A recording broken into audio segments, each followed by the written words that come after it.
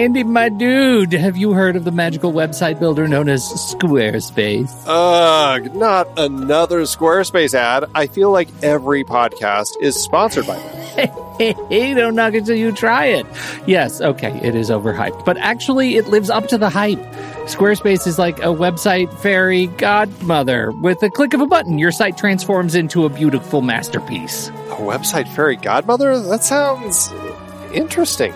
What makes it so magical? Well, for starters, those slick templates make anyone look like a professional web designer. Pick one, customize the colors and fonts to match your brand, and voila. Plus, the drag-and-drop Fluid engine is so easy, your grandma could build a site on Squarespace. Well, she did knit me a lovely scarf last Christmas. Maybe website design is next. Exactly. And when you're ready to sell your Nana's handmade scarves online, Squarespace has built-in e-commerce. Add a store with one click. Get flexible payment options. Then watch those sales roll in. And when she wants to teach others her steezy scarf skills, Squarespace's new courses feature is just the ticket. Nana can set up her curriculum and enrollments and payments in a snap and become the next e-knitting influencer. Oh, wow, you really sold me with the grandma angle. Sign me up for that free trial. Just go to thenextreel.com/Squarespace and transform your site into a beautiful Squarespace masterpiece. Well, thanks, Pete. Even though it's overhyped, Squarespace actually sounds perfect for Nana's site's needs. Appreciate the warning on the ads, though. I'll brace myself next time I listen to a podcast. Anytime. Let me know if you need any help getting that site up and running.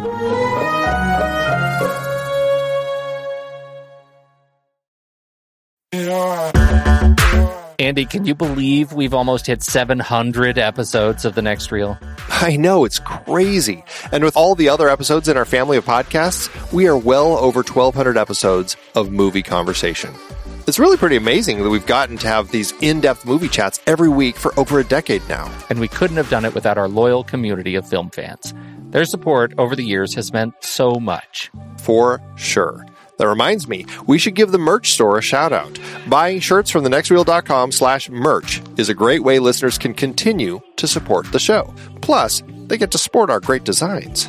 Absolutely. I think sometimes folks forget we have a variety of shirts, mugs, phone cases, and more available. In fact, a great place to start is with a shirt sporting the Next Reel's logo. We also have that classic Fast Times Spicoli Surf School tee, or the weirdly popular Rusty's European Tour shirt. The one from National Hemp Foods European Vacation. Why is that so popular? Search me, but we have sold a ridiculous number of those. I guess there are a lot of Rustys taking trips to Europe? We're always adding new designs based on movies we've covered, like our brand new design for a streetcar named Desire, featuring a streetcar named Desire. So if you want to rep your love of TNR and films, head to thenextreel.com/merch. Every purchase helps us continue to have these weekly in-depth conversations. So visit thenextreel.com/merch today. And as always, thanks for listening and being a part of the Next Reel community. We've got lots more great movie chats coming your way.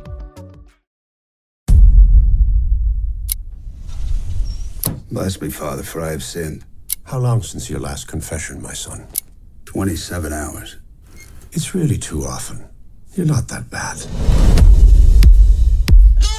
Here at Capitol Pictures, as you know, millions of people look to us for information and uplift and, yes, entertainment. And we're going to give it to them. And action. An army of technicians and actors and top-notch artistic people are working hard to bring to the screen our biggest release of the year. Hail Caesar is a prestige picture with one of the biggest stars in the world, Baird Whitlock. A truth we could see if we had, but... If we had... Faith! Faith! Cut!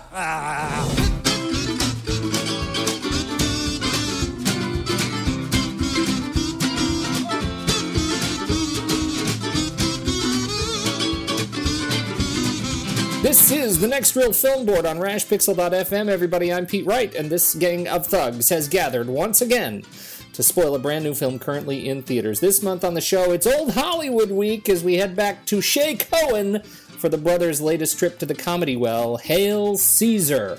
Today on set, we have Andy Nelson. 20 million listeners want the truth, Pete! And Tommy Handsome. Yeah, see? JJ, Justin JJ Yeager. thugs. Romans, countrymen. Steve Sarmento. I would that it were so simple.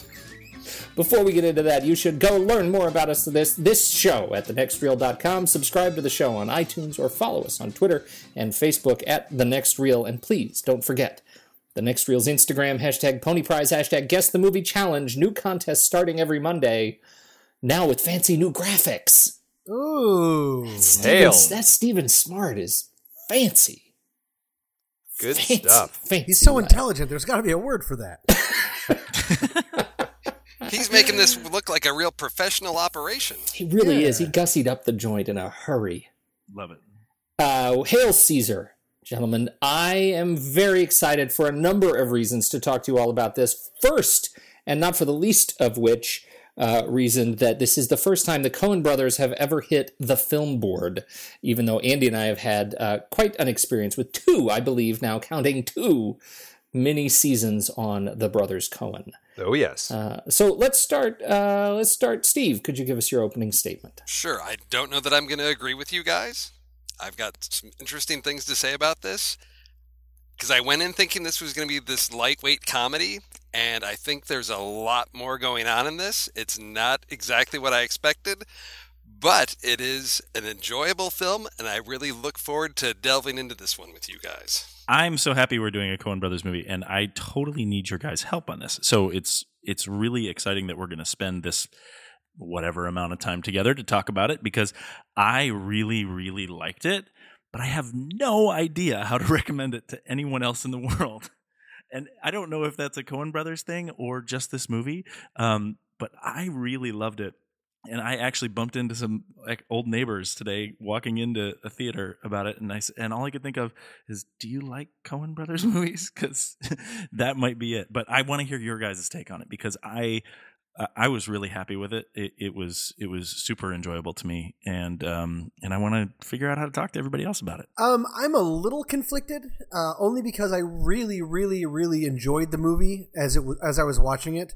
But just minutes after I left the theater, I felt like it started leaving my head.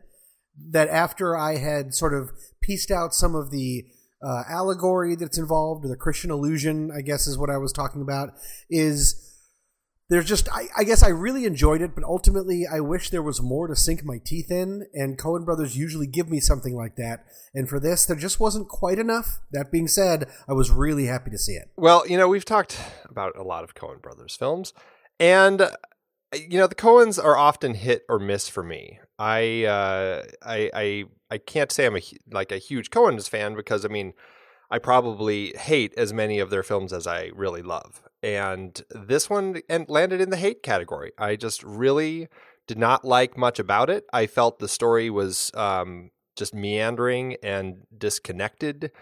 The pacing, I felt, was really lacking for something that is billed as a comedy, and a lot of critics are saying it's this great comedy.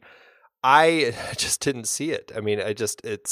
It wasn't there. It was a slog for me. I had a really hard time. I really didn't like Lebowski. I really didn't, and I've seen it again. I have just a hard time connecting with it, but I loved the Hudsucker Proxy. So where do you think I'm going to land on Hail Caesar? Yeah, that's interesting, because that's exactly me. Because I can't stand the Big Lebowski, but I love the Hudsucker Proxy. It's one of my Coen's favorites. There you go, Tommy. More for you and I to connect on. I actually found myself really enjoying this film. I was really excited about it, but I'm kind of in your camp that it's sort of the Chinese food of Coen Brothers films, that it's like you eat a really filling meal and like 15 minutes later you're hungry. I don't know that I can remember exactly what it was about. I actually saw this with my mother and father, and my dad and I walked out and we both really liked it, and we asked my mom, what'd you think of it? And her response was, I think I liked it. I don't think I got it. And I wonder if that's if that's going to be sort of a general theme. So I'm very excited about it. The whole idea of this film, the Coen's latest take, Hail Caesar, I think is wrapped up in this quote from Joel Coen. He says, "The fixer is the sane person in an insane universe. The movie business is a lunatic asylum." This movie is about a fictionalization. Actually, I'm not even sure it's a fictionalization. It is about a man who happens to have the same name and career of a real life fixer in Hollywood in this period, Eddie Mannix, played by the great Josh Brolin. And so he's a fixer. He's designed to go around and keep everything moving smoothly in Capitol Pictures. It's supposed to be MGM, okay? So everybody in here has some connective tissue to a real-life counterpart, but really this is a fantasy, a Hollywood fantasy about this guy who's trying to keep all the trains on the rails all the time. So, can we start out, Steve? I think you had brought up this commentary about the Idiot trilogy. Can you talk a little bit about the Idiot trilogy and how this film fits? I'd first heard about the Idiot trilogy, I think it was maybe about 10 years ago, when this film, I think in its basic form, just as a title, I had read about that George Clooney had done Oh Brother, Where Art Thou? And he'd done Intolerable Cruelty. And then he had mentioned in an interview somewhere that there was a third film in the Idiot trilogy that he was working on with them called Hail Caesar. And then nothing happened with that. Burn After Reading came out, and a lot of people group that in as part of the Idiot trilogy. That's one of their films that I didn't care for too much, and I kept waiting for where's Hail Caesar? Where's Hail Caesar? This was what was supposed to be part of the Idiot trilogy. Please let it not be replaced by Burn After Reading, which I just didn't. It didn't have that same feel, because I really like Oh Brother and even Intolerable Cruelty. They just have this George Clooney character who is the central figure, who is a somewhat intelligent person, but also very awkward, inept, or I guess sort of full of himself in a way. So I was really interested to see how this fit in.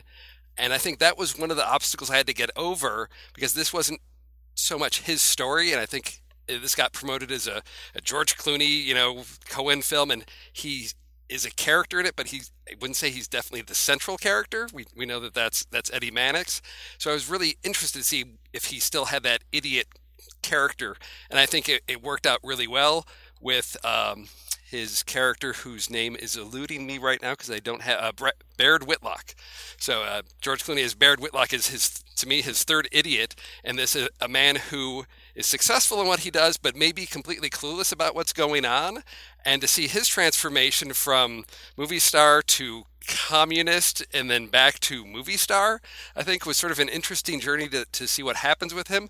But it really ties in more to what's going on, which is central to the story with Eddie Mannix. So I am getting my third Idiot trilogy film because of George Clooney's Baird Whitlock in this film, but he isn't really the central figure as with Clooney's characters in Oh Brother and Intolerable Cruelty. So I'm satisfied that I got my third Idiot film, but I really don't think this is the Idiot comedy film. It's got a component, but the main thrust of the story is, to me, something much more serious.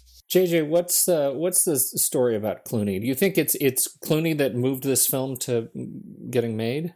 Well, in some of the sort of offhanded anecdotal background, it really felt like he really wanted it to come to fruition, whether or not the Coens were going to get around to fully fleshing it out and writing it. And that was kind of what I had wondered. And I'll echo some of what Steve said, in that he really isn't the central character here. So there's something about it that is sort of an affection for him, and probably an affection for the Coens as well.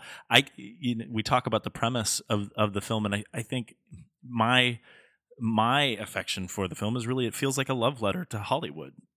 And you talk about the story arc and what happens for Eddie, and what happens for the other characters in the film is that they sort of find their true joy in their business. And that's kind of the choice that Eddie's making throughout the film, is that there's more stable things, there's less circus atmospheres that you could be a part of, but he really makes things happen. and so does everyone else in the movie industry. And that's kind of what I got from it. I'm interested in so much of what we've all said at this point too. Things that Andy's been talking about that critics are calling it a comedy. I don't, yes, it's funny. I laughed in a few places. I thought there were set pieces that were quite funny, but I don't see it as a comedy. And that's kind of where I get into that confusion of what is this movie? And for me, it's sort of an anthology or a tribute or like I said, a love letter to Hollywood. And I liked that. So if Clooney was behind that because of his position in Hollywood and really tapped into the Coen's creativity for that, it was worthwhile for me. It's a comedy like Transparent and The Martian are comedies. We don't quite know how to define these films. Thanks, Totally. Golden Globes. Yeah. Exactly. It kind of goes to, who are the Coens making these for? It was a film that was marketed poorly because for me, the trailer makes it look really kind of like one of their much funnier comedies, like really kind of just a screwball sort More of comedy. madcap. It doesn't give you any hint that it's going to be a Barton Fink sort of story, kind of this, heavier, supposedly deeper sort of story. And it was very misleading. I mean, the audience that I was with, oddly, it was entirely seniors and my wife and I, and at least two groups of them got up and left, just complaining about how it was nonsense. And then after the movie was over, the old group behind me was just like, well, I hope the outtakes make more sense. This thing is just garbage. I mean, I'm not sure sometimes who the Coens are making their movies for. I mean, it just seems like I want to say it feels like they're trying to do some like highbrow, deeper comedy or something like that. But it just for me, it wasn't entertaining. It wasn't funny. Like I found nothing funny. The musical bit of it was like one of the least interesting musicals I had ever seen. It doesn't connect at all to anything. And it just, I enjoyed the performances. I enjoyed little bits here and there, but I just, sometimes I just wonder, it just seems like they're making movies because they want to make this crazy story and they want to do these fun 50s scenes. So how would you compare it if you're thinking about audience in like the difference between something like this and maybe like a Wes Anderson movie? I don't know. I saw a review that actually compared this to Grand Budapest Hotel because they both have kind of I guess a more serious tone to the comedy, although I didn't really feel that in Grand Budapest Hotel. I felt that one moved quickly. I thought it was very funny. The characterizations were great. This one, it just plodded along. I blame a part of that on Carter Burwell because I thought the music was awful in the film. And it just really didn't move anything. The pacing was really poor. And Wes Anderson, I would say, that moved really well.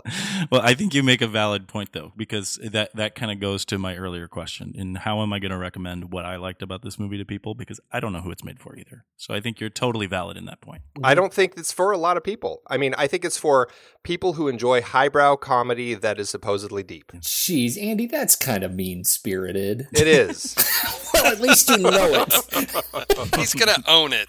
I like that. So the piece with, Justin, your, question of, who to recommend this to. Yeah, it's challenging. What I find interesting, I'm on the opposite side from Pete. When I finished this movie, I was like, I think I liked it. And then the more I thought about it and sat with it and thought through everything that I had just seen, I thought, I really like this. I'm looking forward to seeing this again because it just took me a while to digest and pull everything through together. Because I realized what this story is really about is why does Eddie make the decision he does at the end of the film?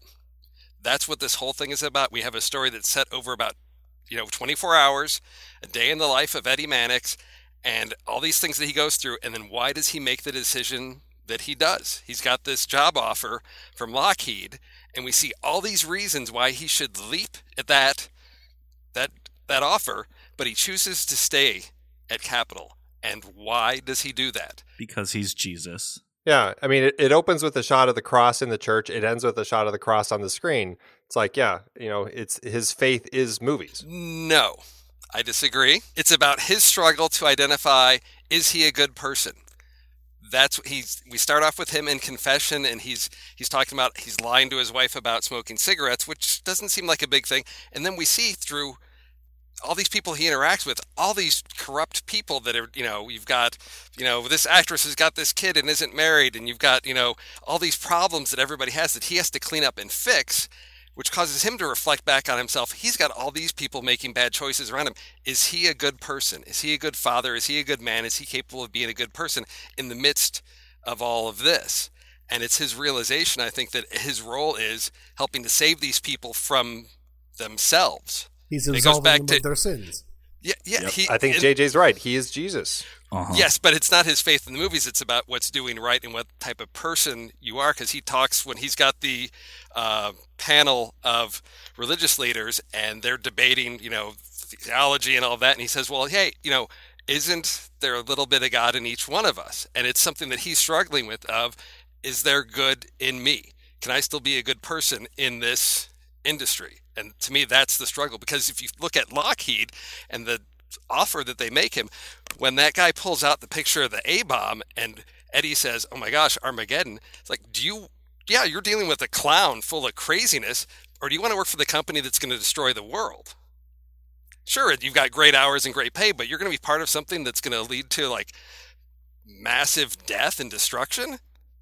That's what that decision's about. I'd rather be saving people than killing people. One way of looking at the film is that Mannix is Christ, and he's sent by, is it Skink or Skank? Who is the unseen? Skank. Sent by Skank, who is God, the unseen God, right, to manage all of the troublemakers on the studio lot, which is Earth, and absolve them, help them out of their problems, thus absolving them of their sins. Mannix, the Christ figure, is tempted by Lockheed, the devil, just like Christ was, for the easy job, giving him his dreams, and that's why he decides that is it best to do something that's easy and makes sense versus doing something that actually helps people. Later on, when Clooney's character is talking about once he gets tempted by atheism, atheism partly delivered to him by communism, saying that we're all just cogs in a machine, that there is no higher meaning, that Skink is an absentee father or God who takes and doesn't give anything back. Mannix says no, there is worth to what they're doing, to creating and living life, to creating and living in movies, and then forgives him, saying that he is a star in his own right. So there's a lot of things that you can go with that. I don't think that movies is his faith. Maybe it is in a way, because I think that he believes in the business. I think he believes in creating. Sure. That the people that are involved in all this are worth forgiving and are worth helping. Would you say creation? Well, Jesus didn't really create that much unless you believe in the Trinity, but I think the idea is that his father, Skank, if you want to say the Father God, Jesus sort of situation, created this whole world. And within the world, yes, they are creating new life in movies. And that he believes that all of this world, as crazy and as nonsensical as it is, with all the arguing and infighting and sinful behavior, that it is worth something. It's not just business. It's something more than that. And yet what's so funny about this whole thing, Tommy, is that he ends up, taking, so the fruit, right? The fruit offered by the devil of going to Lockheed is the much more sort of culturally acceptable job. What he does and the way Hollywood is portrayed in this film is ridiculous. And yet they're making that the positive choice. That is the virtuous choice in this film. Does that not strike you sideways? It is interesting, and I think that gets to we decided this wasn't as madcap maybe as it could have been, but some of the ludicrousness involved in the entertainment industry. I think they're trying to sort of take it both ways in seeing how insane it is, and even when the lunatics are running the asylum, it's still an asylum worth having around that offers a lot of worth. To get to Pete's question, lots of, belief systems, faith, religions have aspects to them that go counter to, the society that they're placed in. The whole idea of, Jesus saying if somebody hits you, you turn the other cheek. It's like, no, if somebody hits me, I'm hitting them back. There's that counterintuitiveness. And I think that's sort of what, is part of that aspect. Now, of course, we're layering a lot of things on here. This is what I love about the Coens is we can have all this discussion, we don't know if this is intentional or not, but what I think they do that is so artful with this is they pull on threads that are connected to these images and themes that resonate in culture by being touchstones to these different things, so that we can start to assemble these pieces to say it might also be saying this. With so many of their films, I see those things. I never know if it's intentional or they're just saying these things can be embedded and interpreted in so many ways. We put them in there and it can just enrich the story because it adds sort of, I don't know, volume of meaning to things. And I think that's what makes this such an enjoyable film, is that you could look at it as just this straight story and you might be disappointed, but if you start to peel layers away, you can start to pull on these different threads and tie them together to say there's something else here.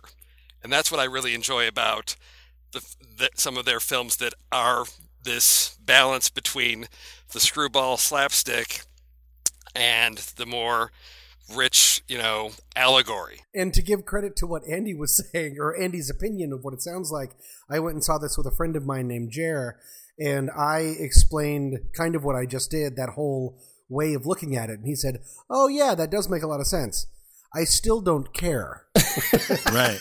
He was not a fan of the movie. Here. Right. And I think that's definitely, just because there is that stuff doesn't necessarily mean, it was enough for me, but doesn't necessarily mean that they made an engrossing actual film with a driving plot line, with something to really solve, all that kind of stuff. Right. A movie full of allegory does not a good movie make.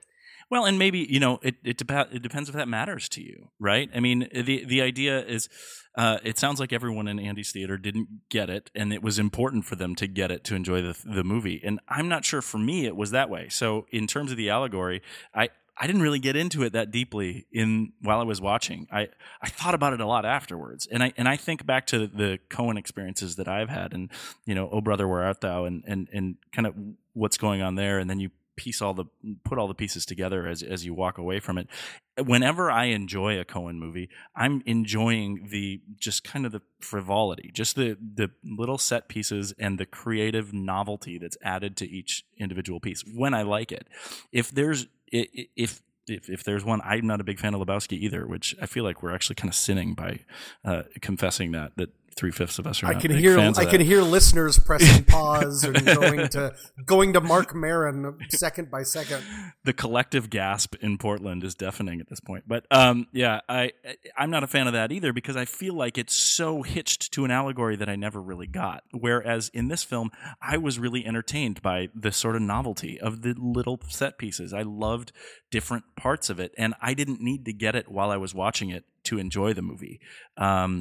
So whether or not this has more allegory or less than some of these other Coen Brothers movies, it didn't really matter to me. And Pete asked, do they respect the faith? It didn't particularly matter to me. I really enjoyed the film, but separate from all that stuff. And it was good to me that was there as well. So let's talk a little bit about the structure of the film and get into the story itself. Obviously written by Joel and Ethan as well. The movie kicks off and we are looking at, we're in confession, and then we look at a watch, and we're moving through the day, anchored to the story through this visual of the time. I like it especially involving, and if I'm leaning too hard on it, let me know, but with the allegory. If he's a Christ figure and the studio lot is the world, not seeing this really long period of time, just sort of seeing like, if a Christ figure was real, what's his day job? Like, what is his job during the day with these huge amount of people, with this huge amount of fires that he has to put out, with the sense of that's just one day.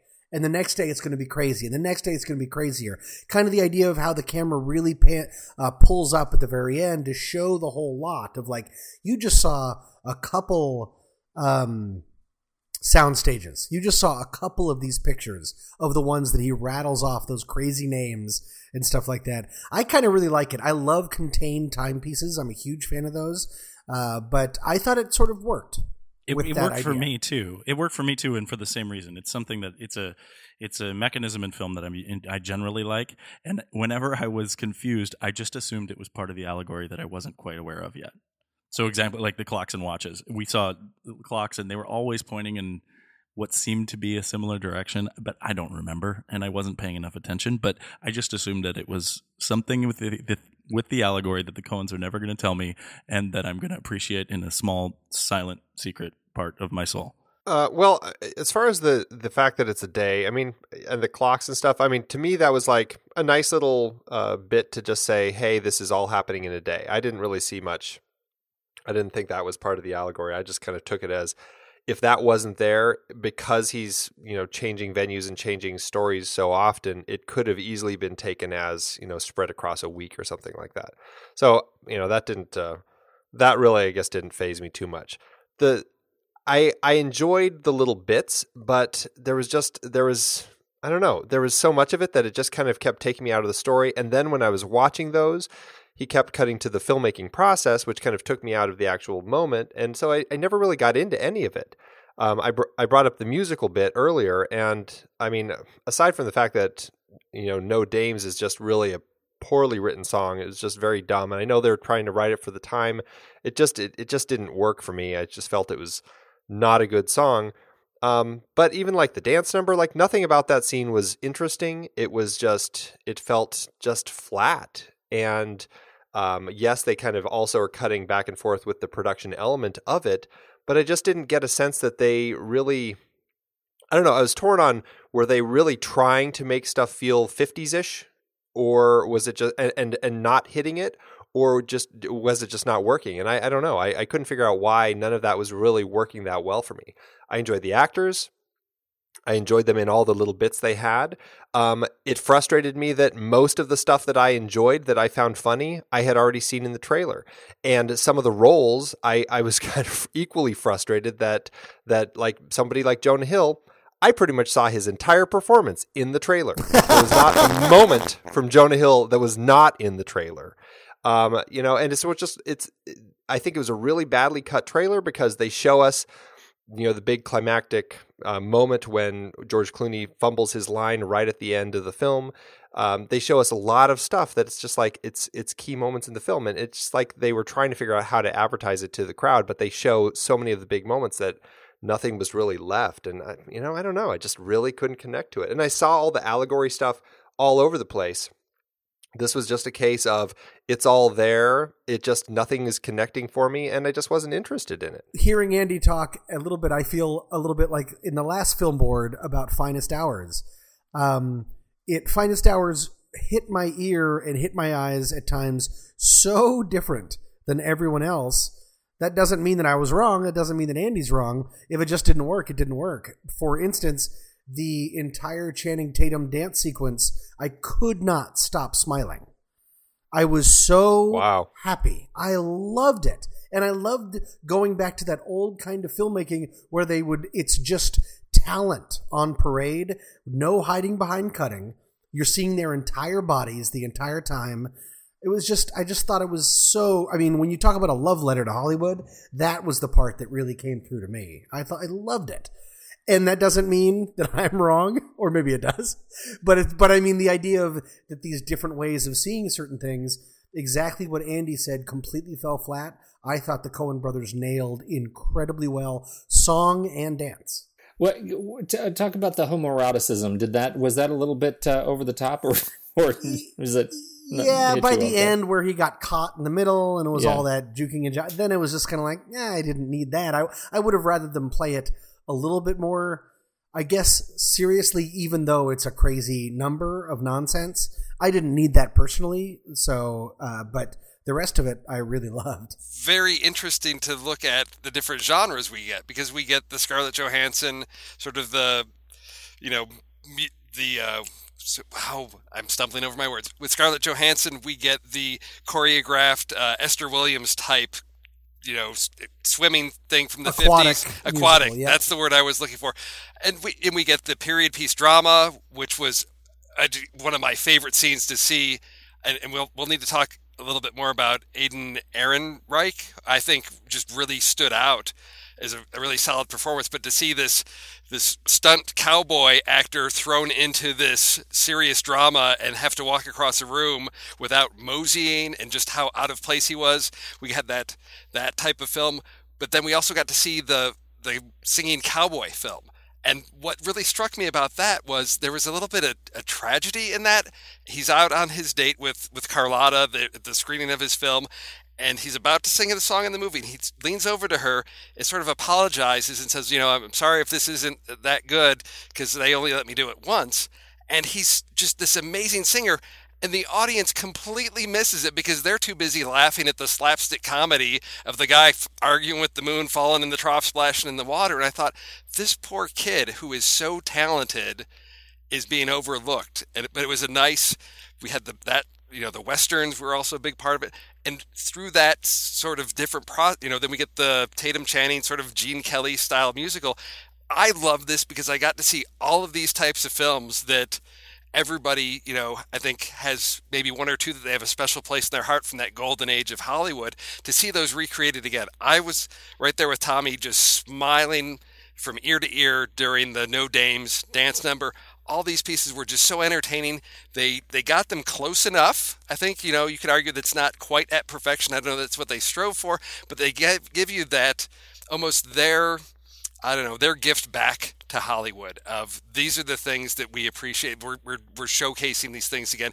And they did it in a way with the structure of the story to be able to tie the characters into this whole plot around Eddie Mannix. It just was a great balancing act to be able to balance all of those pieces together to keep me thoroughly entertained from the beginning of the film through to the end. Absolutely. Like go through the kind of steps. And then that one time, Andy, when you brought up the idea of them breaking away from the scene at times to show the movie making process, I personally liked that because I find that type of, when MGM was really cooking like that, and especially was a musical factory, they took movies like an assembly line. That's how they treated it. And they would do these huge numbers in one take, over and over again, and it involved hundreds of people moving in the set, moving in all that kind of stuff. And I've always found some of those outtakes of old films really fascinating, so I liked seeing that happen in real fake time. I guess, well. I mean, I should clarify a little bit. I liked it in, for example, the scene that Steve brought up with the drama. I liked that because it actually felt like it was a part of the story. The whole thing with Ralph Fiennes' character of Lawrence Lawrence, kind of watching him and directing, that actually was a part of the story. But oftentimes, like in the middle of other scenes, they would cut to guys, the grips up on a sure. stand up above, just kind of looking behind, almost as if, hey, let's put the camera up here just to show that because we're making a movie, and I'm sure that was part of their message. They deal with framing of the story quite a bit throughout this film. But for me, it just didn't involve me. It kept taking me out of it, except for those moments where it actually really was a part of the story. What about the communist narrative? How did that play when we first are introduced to the merry band of screenwriting communists, JJ? Well, I again, this is probably, that sort of question of whether I'm catching the allegory right or not, but I felt like it was a tool of the time, of the period. And then again, it's part of that serial comedy piece in putting the idiot Baird Whitlock in with a bunch of heavy political scientists that all have this great theory, according to them. And then he just sort of embracing it and dismissing it at the same time. I thought it again, it worked in terms of that serial nature of the film, about that sort of, it was the madcap, right? It was if you found that funny, that was one of those little set pieces that worked for you. As far as where it fit in the film, I didn't delve that far into it when I was watching it. But again, it's probably part of the allegory that's going to work within the mind of Joel and Ethan Coen. Baird and Hobie Doyle represent potentially two different kinds of man. Baird is the man that is is not religious, usually is probably a little bit more self-absorbed in himself. As an actor, of course, that kind of works.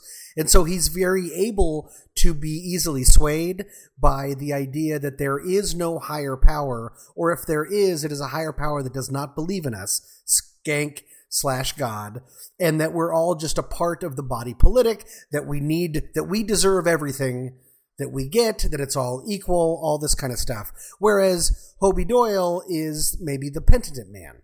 He's simple. He keeps his head down. The first things that we ever see about him is him really wanting to do a good job for his father in the scene, even in the director of the Western, that he really wants to do a good job over and over again. And he wants to do that job continually when he meets Ralph Fiennes, when he meets everybody. And the penitent man is able to bring the more worldly but less solidified man, who is played by Clooney, back into the fold, back into what is real. He's able to help him bring him back, I guess one could say, to God and to religion.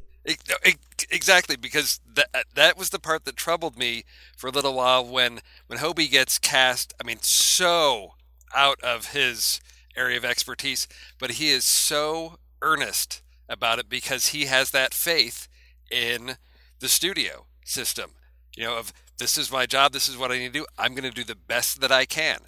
And that's what he does. He's asked to do something that's so far outside what he is normally doing and outside his area of expertise, but he commits 110% to that, and he's going to make this work no matter what.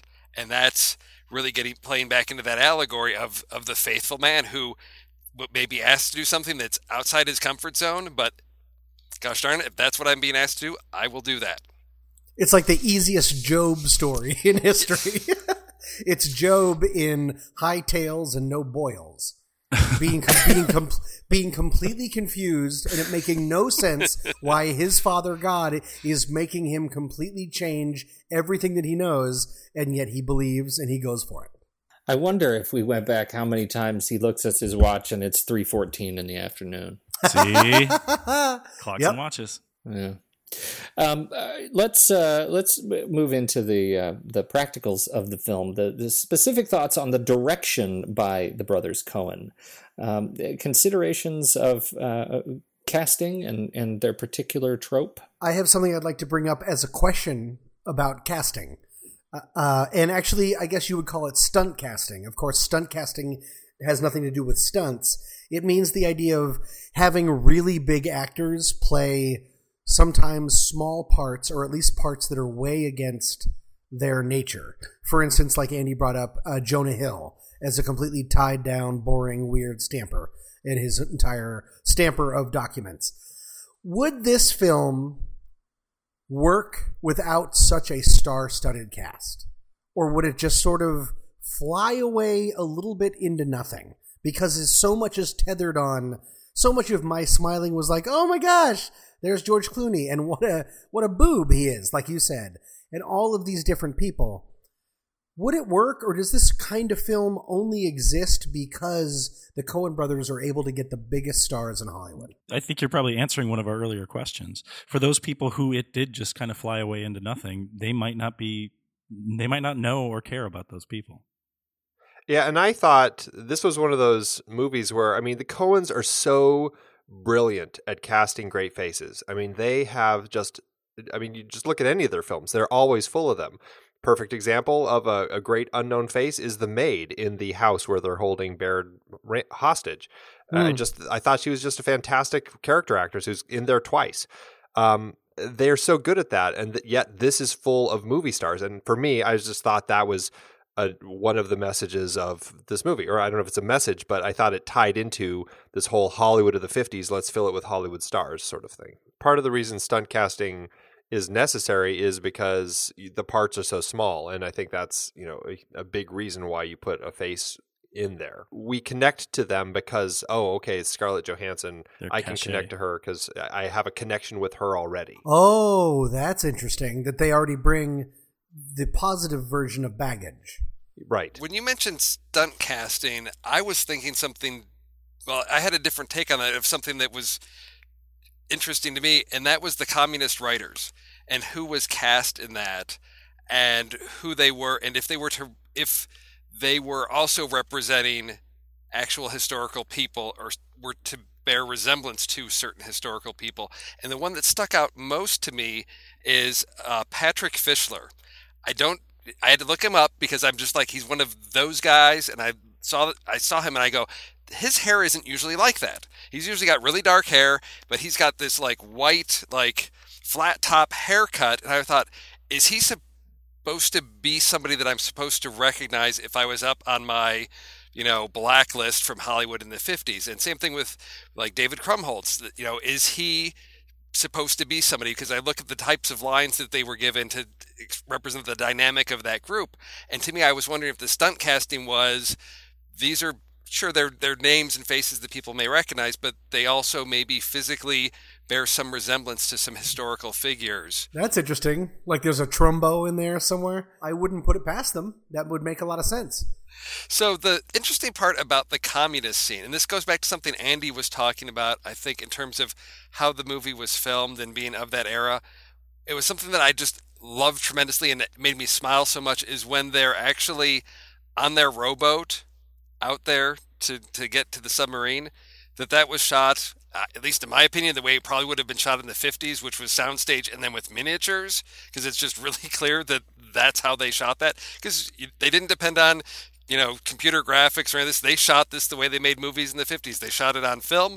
And how do we do this? We can't afford to get a real submarine and all of this, so we're shooting a little boat on a little, everything in miniature. And it was so, to me, obvious that that's what they were doing, that it just made me enjoy this movie so much more. I thought that the way that it was shot was a lot of fun. To Andy's point, I think, with all of my obsession about the allegory and stuff, that's where things started to break down for me. I don't understand the importance or why it turned out that Channing Tatum was one of the communists, or why the losing of the money and all that kind of stuff. That's where I haven't figured any of that out. He's Judas. What does that have to do with the money and the dog? Right. Well, I don't know about the dog. I haven't gone to the dog yet, but isn't that the money thing, right? I don't know. He's given money to betray Jesus. But he doesn't lose the money. Maybe. I mean, they lost the money. Doesn't he recant and then give up the money? Yeah. But for me, that money, to me, that there were two things in that whole scene. So the briefcase reminded me of Big Lebowski, and also the first time it appears when we're wrapping up the whole Lawrence scene where they're going over line readings. The noise swells into waves crashing against the rocks in the water, which to me was this whole connection back to Barton Fink. I don't know if you guys, when the last time you saw Barton Fink was, but so I thought, okay, because we're at Capitol, which is the same thing, and I thought that was an interesting sort of cross reference to their own film. And to me, the money piece just for some reason reminded me of Lebowski, of just, I've got the ransom, I've got to get the money, we lose the money, those things. So I appreciated sort of those little nods to their other films, whether they were intentional or not, I don't know, but it was just something that just little added bits of flavor to the film that made me appreciate it. Oh, wait, Faith. I'm sorry, Andy, can I interrupt and be totally annoying? You're right. These guys who represented no faith in a higher power, who represented maybe atheism, it depends on how far you want to go to this, they still believed enough in Channing Tatum and the submarine and what it represented with Mother Russia, they were willing to give up all of their money, whether it be 30 pieces of silver or not, to the better good that they believe would come of it. Here's the thing with allegory that drives me nuts. When you have a story about, like, communist screenwriters and a communist star who's going to defect to Russia, and then you layer an allegory on top of it, what is the story then serving? And what happens is, okay, that all make sense when you're looking at the allegory, but when you step back and then look at it in context of the story, it's like, well, it doesn't really work that well in context of the story. And that's why the Coens never cop to it. Well, yeah, and but it doesn't work, and it doesn't make for a good film, I don't think. I mean, it was like the water, the suitcase falls into the water. It's like, dude, it's like within arm's reach, or at least just jump down and get the suitcase. It's full of money. It's like, why are these people not doing this? Oh, because it's here to serve an allegory. I mean, sorry. No, I really kind of dig what Andy's talking about. Just the idea of, like, yeah, it's fun to dig through this stuff, but does it really make an engaging film? It's interesting. I mean, I said at the beginning, and I've been talking a lot about the allegory and stuff, but that it did start to escape me immediately as soon as I left. It's a good point. And then think about the Coen Brothers movies that you do like, and think about what the hidden or what the inferred meaning is in those films, and what's different about it. Did it push it too far this time, or not far enough? Is it just the right bit of illusion, or is it just nonsense, like $100,000 floating and sinking into the sea? Oh, I love it. We're going to have allegories on allegories. I think that for me, what the better conclusion that I'm coming to from my conflictedness in the beginning is that I really enjoyed it. I'm sorry, this sounds like a closing remark, but to Andy's point, I really wish that the film itself and the plot itself and the driving force was a lot stronger versus me having so much fun sort of trying to dig through the allegory and the illusion and figuring that stuff out, because that's the only part that I have to sink my teeth into. The film itself is pretty light, with great performances and great sequences, but still. Yeah, I think you just said better than I did earlier. What my shortcoming, what I found as a shortcoming in the just general narrative, is that it's hard to piece it all together once you leave the theater. And I think that's for me that's a fair criticism, and I think you're right. The performances were a lot of fun. I think it could have been better tied together. Well, I think that's the difference between, say, a story that's a full-on allegory where point by point there are parallels to something versus something that has allegorical elements. And I think that's what I was trying to get at in my intro of they pull in these pieces. I wouldn't say this is a complete point-by-point allegory where we can match every single thing, but it's definitely got components that have allegorical elements to them to, I think, give it some cultural resonance, to allow people to have that piece. But yeah, I would not say this is, Eddie Mannix is Jesus Christ, and when he does this, that's when Jesus did that, and these things are exact parallels. And if you try to do that, yeah, you're gonna come up against pieces where you're gonna really struggle to find meaning, and you're really reaching. What does the bag, the briefcase of money represent? What does the belt mean? I mean, no, I don't think we can do that. I think it's more along the lines of they've just got little touchstones along the way that connect, and to add that resonance to it. So I think that's the ground that they often ride in their films, and to just bring that cultural piece to it without committing 100%. Oh Brother, Where Art Thou has elements of the Odyssey, but you can't connect all of it. There's places where they're going to deviate. That's where you can get your slapstick stuff where they can really express themselves, so they don't get fenced in and hedged in. As far as writing, they have some freedom, but then they can also bring it back to the core to keep it grounded. Absolutely. That makes a lot of sense. It's like a foundation to build off of. Can I just jump as a bit of an aside? Did anybody before this movie, did anybody have the trailer for Risen? No, what's Risen? Nope. Okay, Risen is Kevin Reynolds' new film. Kevin Reynolds, Waterworld, Robin Hood, Prince of Thieves, wrote Red Dawn. Yes, Rapa Nui. So Kevin Reynolds it's the epic biblical story of the resurrection as told through the eyes of a non-believer, Clavius, and it looks exactly like Hail Caesar, but not funny at all. That trailer was on before Hail Caesar for you? Yes. Oh my goodness. I would have thought that was like a Coen Brothers plant. It felt just like it. Not only that, who stars in Risen? Joseph Fiennes. Oh my gosh. Oh, weird. Too much, right? It was too much. Allegory. It's a plant. It's a trap. All of this is taking place inside of a snow globe. Oh, shoot. Snow globe. Snow globe. What it was called. Okay, Andy, you wanted to talk about expectations of hitting a woman in the 50s. I don't know how else to segue to that. It was just something that struck me. At the end, when he's confessing, he says, "I hit a movie star today," and as soon as he said that, I was like, "No, you hit 2 movie stars today," and it really all of a sudden struck me that it's like, okay, so was that intentional? The Coens saying, it didn't, back in the 50s when a fixer like this has to hit a woman to straighten her out. It's nothing but hitting the movie star, hitting Baird Whitlock. That was something.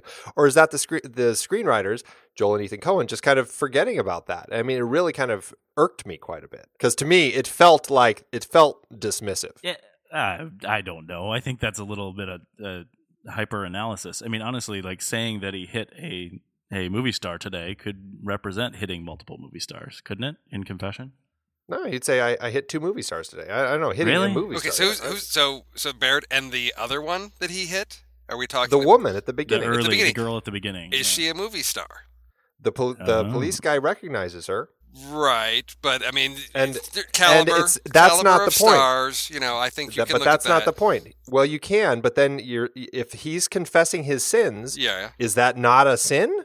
Oh, to hit a woman? Well, yeah. Unless it's something that they're, again, saying culturally, in the 50s, blah, sure. blah, blah. And that could be part of it, yeah. I don't know if there's really any answer to that. It just bugged me. It was just one of those things. It was the production of this thing took place. They shot in and around Los Angeles, and that actually warmed my heart a little bit, given all the hue and cry over the film business leaving Los Angeles. And it made me wonder, Tom, why weren't you in this movie? I was. Yeah, I played the moon. I was the lazy moon. You guys didn't get it? Originally I said, I'm so lazy, but they cut it out. Coen. Yeah. Didn't work for the allegory. Cinematography from the great Roger Deakins. Andy, we've talked about Roger Deakins before. Yeah, I think on our show and the film board. Wasn't that Prisoners? Yeah, I believe it was Prisoners. What do we think of Roger Deakins' camera on this one? Now, he says this was the first thing since True Grit to be shot on film stock, and his comment, I don't recall having these kinds of problems before, but it makes me nervous now. I don't want to do that, shoot on film again. Frankly, I don't think the infrastructure is there. And another nail sounds in the coffin. That's Roger Deakins saying that. Wow. What did we think of Deakins' camera in this film? JJ? I liked it. I thought it was simple. It was colorful. And I think the thing that I noticed was kind of the allegiance to framing, and they use it. They use it to tell the story too, which I think I appreciate. There didn't seem like there was any accidents in what they were doing with the framing of the shots, and in particular, the one that I remember is when they're making their way out to the sub, and they're trying to find their exact spot in the sea. And they have to position themselves according to the light between the rocks. Just stuff like that, where you look at it first, it seems like it's off, but they're using it as a way to tell the story. And I appreciate that. I thought it was beautiful. I thought it was neat that the filmmaking of the movie scenes and the not movie scenes still aped basic ideas of that time period of movie making. It was just candy-colored enough. It was just always sunny and beautiful enough. Night scenes were just given a little bit of a noir kind of feel that it made it seem like not only kind of like way back in the olden days, did people see in black and white? No, just the movies were like that. But this made it sort of feel like the whole time period was that. And it really worked for me. We brought up Wes Anderson before. The kinds of filmmakers that are willing to do things that appear as novel to maybe the seniors who might be in the theaters in Phoenix. I really like those movies. So I think I liked all of the novel things they did with the camera and the framing and all of the really tossed asides here in this movie. And the Coen brothers do it all the time. I didn't like it in Lebowski, but there's a ton of it there too. So, at risk of putting you on the spot, JJ, what is an example or two of the novelty you're talking about for this movie? When they are sitting in the screening room and they insert shot to be shot later, right? So, and they're doing that full screen. that kind of stuff. That's novelty for me there. The idea of in the editing room when Frances McDormand chokes and you see the film blow up and then they reverse it and she comes back and then they go back into it again and it's just edited out, just really clicked like that. Like stuff like that. The sort of the stuff you don't see it's a movie about movies. So there's that. So is it thing, kind of a meta aspect? I'm trying to refigure out the definition of novelty. Well, if you look at the other Coen brothers movies, Lebowski, there's so much crazy novelty in it where you can draw, there's, fever dreams and drug-induced things that are all kind of changed asides. Here, it works for me in the fact that it's not a straightforward told story that's a direct line through the whole thing. They go back and forth through these serial episodes, and they use novelty to do it in a very graceful way, I think. When Eddie is talking with the sisters, having these two separate conversations with them outside, and whenever the movie title On Wings as Eagles is mentioned, then in the background you'll hear a bird shrieking every single time. And it's just those little things that they're so disciplined and restrained with that novelty. When they do it, they commit to it, but it doesn't become overwhelming where it's just we're doing it for the sake of doing it. I think there's always something intentional and disciplined in it that it keeps a balance to that, where you have playfulness when it works, and other times they commit to traditional standard practices, and it's that the way that they can play with that and balance it that I think makes their films unique, so that it really stands out when you say, well, as JJ mentioned, well, do you like the Coen Brothers films? How do you just define that? It's really hard to categorize it because of the way they play with those things as needed for that specific project. Let's run through the cast real quick. We've already mentioned Aiden Ehrenreich as the real surprise hit of the film. I thought he was just terrific as Hobie. Any other? Is it Aiden comments? or is it Alden?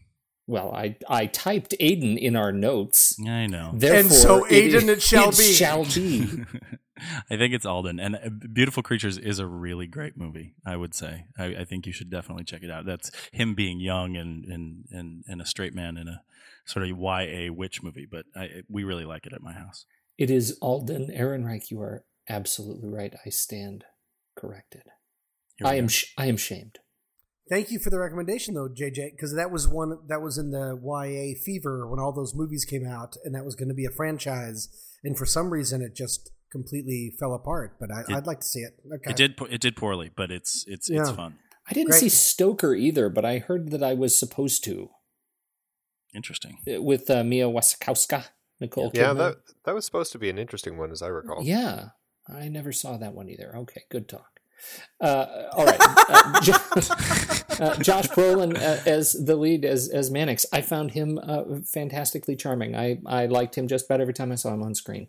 I thought he did really well. I felt like it was different Josh Brolin than I've ever seen him. I don't think he gets typecast, but it's the kind of thing where he bought into this role in a way that I didn't expect from him. I was with him the whole way. I don't think he's typed. I think he was at risk of becoming typecast for a while. And then he's Thanos. I mean, really? He is? Is he really Thanos? Yeah, he's Thanos. I think the Coens do well with him. I think they know how to work with him. And I like the way that they wrote the Mannix character, and I like the way that he portrayed it. It's definitely not like the dark Bob Hoskins Mannix from Hollywoodland. I mean, that was right. The movie was darker.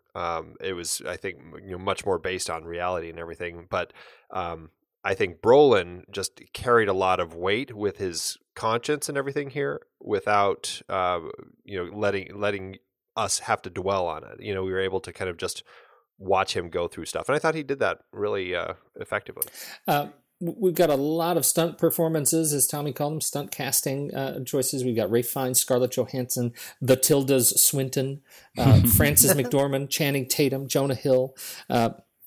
Clancy Brown shows up briefly in the film Hail Caesar. One of my favorites, Christopher Lambert, is in this, and he looked very strange. Yeah, he looked really I didn't recognize him, and that's again where I wondered about the stunt casting, if he was supposed to be a specific director. So one of the German, immigrants, filmmakers that came over, fleeing Germany. And I thought, I just don't have, I haven't been, up on my Turner Classic Movies to get all my history to know if this was supposed to be somebody, because I couldn't tell if it was makeup or what, but I thought it was him, and then I had to check the credits at the end because I thought it feels like Christopher Lambert, but maybe it's not. But it was. It was very surprising to me. Yeah, I thought he was terrific, and man, has he been working constantly. I thought he just sort of disappeared after. Well, I'm going to say Highlander. He just kind of fell off the map. He's been working since then. Yes, he has. And I guess that's the other stunt casting, is you put Clancy Brown and Christopher Lambert in a film together that's not Highlander. But not on screen together. Yes. I think that was a funny bit. Any other terrific performances you want to throw out there of the stunt casting that we haven't talked about so far? I thought they were all great. Fisher Stevens. Oh, Fisher Stevens he was a communist writer. Yep. And the idea of Coen Brothers taking care of small roles and stuff, even Josh Brolin's assistant following around. I'm sorry, I do not know her name, but she was wonderful and had Heather Goldenhirsch. Well done, Andy. That's amazing. Heather Goldenhirsch there were like layers to it. I mean, how exciting just to not be like, yes, sir, no, sir. Like they wrote it, and she really acted incredibly well of just that person of like, I don't know, how hard is it to be an assistant to Christ? Okay, we've already had some contention brought up around Carter Burwell and the music. Who would like to begin?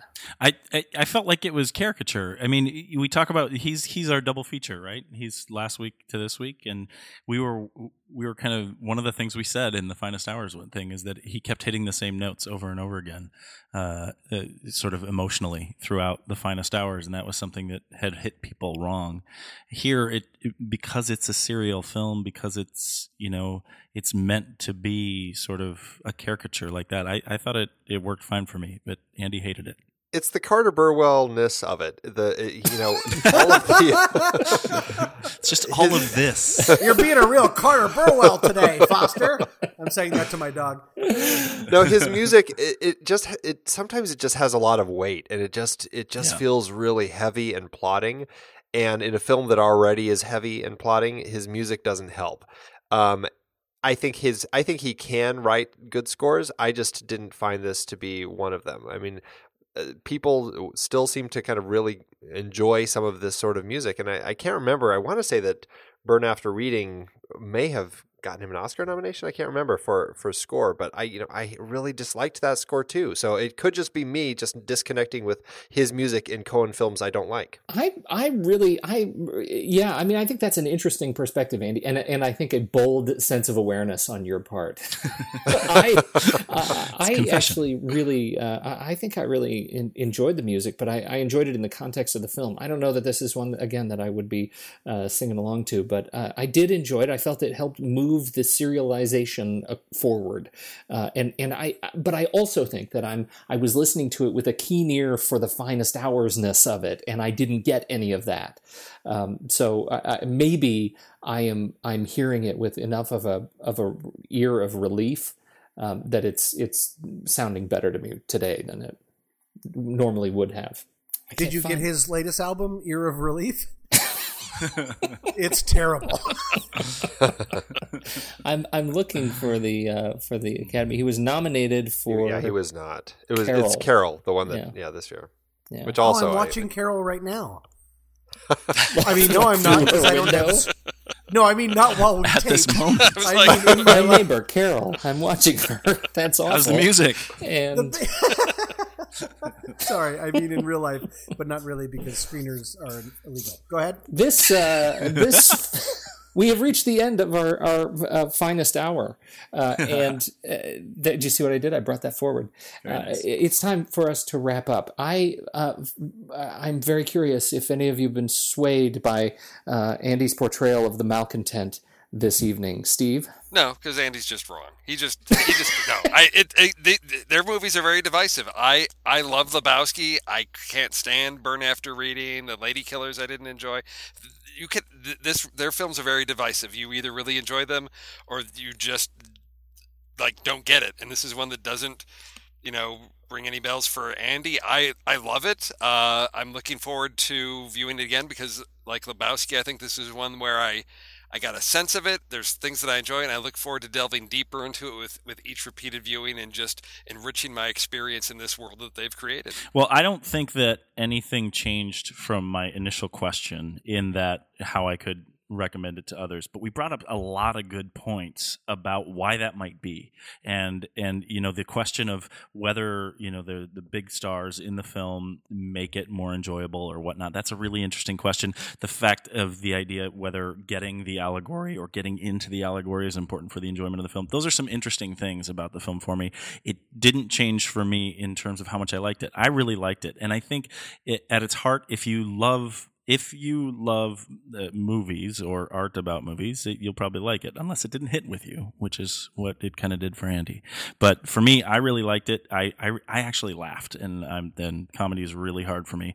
But the silliness, the frivolity was great, and I will go back to my initial sort of recommendation. If you like Coen Brothers movies, you should try this one out. Well, and following up on that, I mean, yes, if you like Coen Brothers movies, you should see this. It is definitely a Coen film. And I mean, I agree with Steve also. They're very divisive, and I also love Lebowski, and I also hate Burn After Reading, and I have my issues with the Lady Killers. It's just one of those things that I just didn't connect with this one. I'm curious, as going back to our conversation about Barton Fink quite a while ago, Pete. I didn't like that movie when I first saw it, and then when we talked about it, I really connected with it. Who knows? Maybe in 10 years, I watch this again, and it's something that I really connect with that time. I will say, as much as I didn't like this film, it is a Coen Brothers film, and therefore I do give it more a chance for rewatching it later down the line. So there's that. I like what Andy just said. I like what everyone has said, but I really like what Andy just said with the idea of that maybe things will grow on him. Maybe he didn't like Barton Fink, and then he ended up liking it, and maybe this one will turn around. I think there is very much equally, if not more so, a chance that this film, which was enjoyable for me and then went away, it was really fun to talk to you guys about it. Upon reflection, if I watch it again in a couple weeks, in a couple months, there's a chance that I could wonder what all the fuss was about. Because there's great performances, some really fun moments, and not that much to hang on to. So it'll be interesting to see. Andy, I think you and I have a movie date in our future. Aww. One last thing. If you love this time period of movie making and stuff, and the reason that I know so much about the real Eddie Mannix, who worked for MGM, there's another wonderful podcast, not as wonderful as ours, but pretty wonderful, called You Must Remember This. And she has an entire sequence about MGM in the 20s and 30s, and a lot of it involves Eddie Mannix. It's a beautifully made and written podcast, and I suggest you go see it. If you like it, give her a review and let her know that we sent you there. It is really a wonderful, wonderful podcast. And incredibly researched. Yeah, incredibly researched. It's Karina Longworth is just delightful, and she's got a number of great guests. She has never called any of us, but we're waiting with bated breath by our corded phones. I'm going to subscribe right now. Yeah, it's great. It's really good. Yeah. Okay, I think it's time that we get to the very best part of the film. At long last, we're going to flick chart it. Hail Caesar, star-studded entertainment from the Coens. Is it a pleaser or a dud? There's one good way of knowing. Hail Film Board, JJ, Andy, Tommy, Pete, and Steven. Let's do a flick chart and give a vote that the people can believe in. Get over the bar. Flick chart. I realized as I was writing it, it was the exact same song as The Finest Hours. It's your Carter Burwell flick chart song. Yeah, exactly. So I ended it the same way. Thanks, Carter Burwell. One at you. Head over to flickchart.com/TNR Film Board, and you can find all of the films that we have talked about on this very, very show. And there are quite a few of them, from our very first in 2012, Prometheus, to our most recent last week with The Finest Hours. There's like 30 some odd films in there, and they're all great conversations. So you should start ranking them. And you should start with this one. And all I can say is I hope it comes up against Oz the Great and Powerful. Andy? Ounces. All right, first up, Hail Caesar or The Dark Knight Rises? Dark Knight Rises. Hail Dark Knight Caesar. Rises. Yeah, Dark Knight Rises, I guess. I'll throw my vote. I'm not thrilled about either of them, but... Man, somebody just yanked your football. What, Steve, what did... Everyone How did that one voted go? for Dark Knight Rises, but me. Oh, okay. Hail Caesar or the Wolverine? Hail Caesar. Hail Caesar, says me and JJ. I would pick Hail Caesar. Yes. I also pick Hail Caesar. All right, Hail Caesar. I know you're right. You're right. I know you're right. Hail Caesar or Thor the Dark World? I'll do Hail Thor. Caesar. Caesar. Caesar.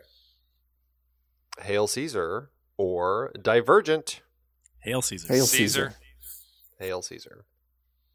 Did I see? Is it Divergent the one I didn't see? That was the first The one. first one. Oh, the first one I did see. Insurgent was the second one. Divergent. Hail Caesar or the Bourne Legacy? Hail Caesar. I'll do the Bourne Legacy. I will also do the Bourne Legacy. Caesar. Caesar.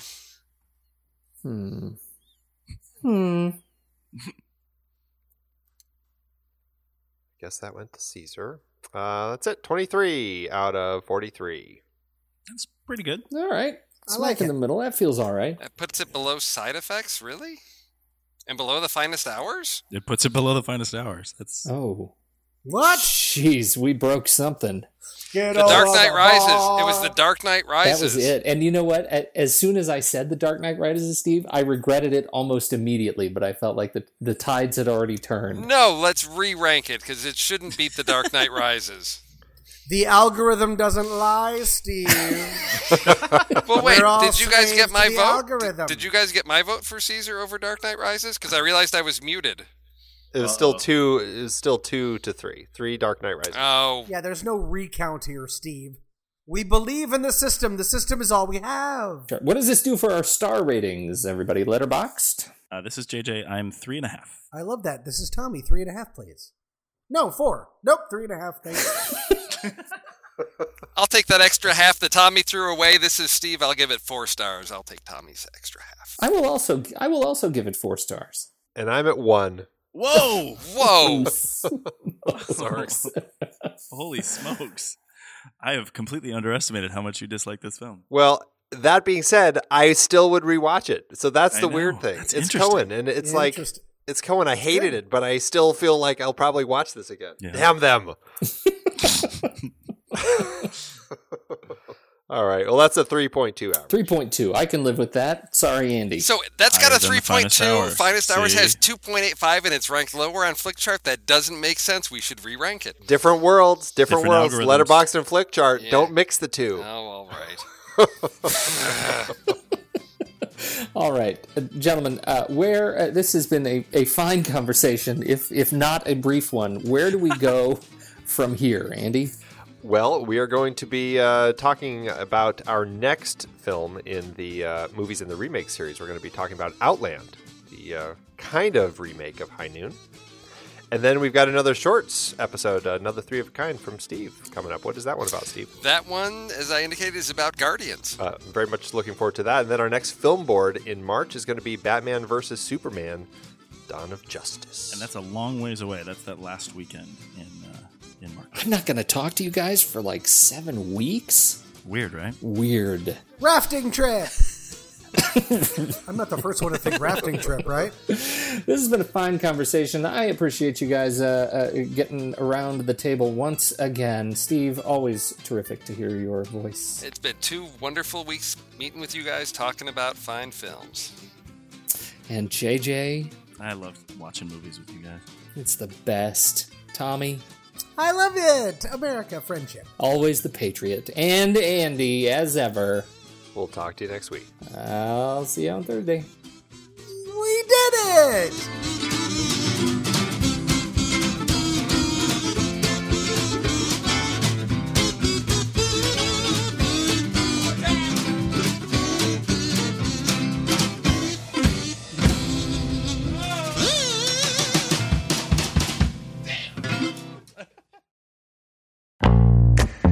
Here on the Film Board, we have covered quite a variety of great page-to-screen adaptations over the years, from superheroes like Christopher Nolan's The Dark Knight Rises, based on stories like Nightfall and The Dark Knight Returns, to horror and sci-fi, like Max Brooks' World War Z and Hiroshi Sakazuraka's All You Need Is Kill, which became one of our favorites, Edge of Tomorrow, with Tom Cruise and Emily Blunt. and who could forget Andy Weir's stranded astronaut adventure, The Martian, or Dave Eggers' tech thriller, The Circle. Supposedly so much better than the movie. We've also explored Stephen King epics like The Dark Tower and It, biopics like Damien Chazelle's First Man, and sweeping sagas like Denis Villeneuve's take on Frank Herbert's Dune. And don't forget Martin Scorsese's Killers of the Flower Moon, based on David Grann's nonfiction book about the 1920s murders of the Osage Nation. I just finished the book, and it's fantastic.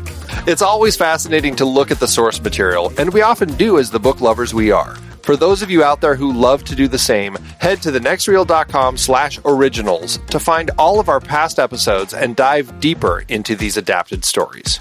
And it's not just stories. We've included things like the video games Uncharted and Detective Pikachu. That's right. thenextreel.com/originals is your one-stop shop for in-depth looks at the sources for cinematic adaptations that we have discussed. Every purchase you make supports the Film Board and the Next Reel's family of shows. So what are you waiting for? Head to thenextreel.com/originals and get your next read today.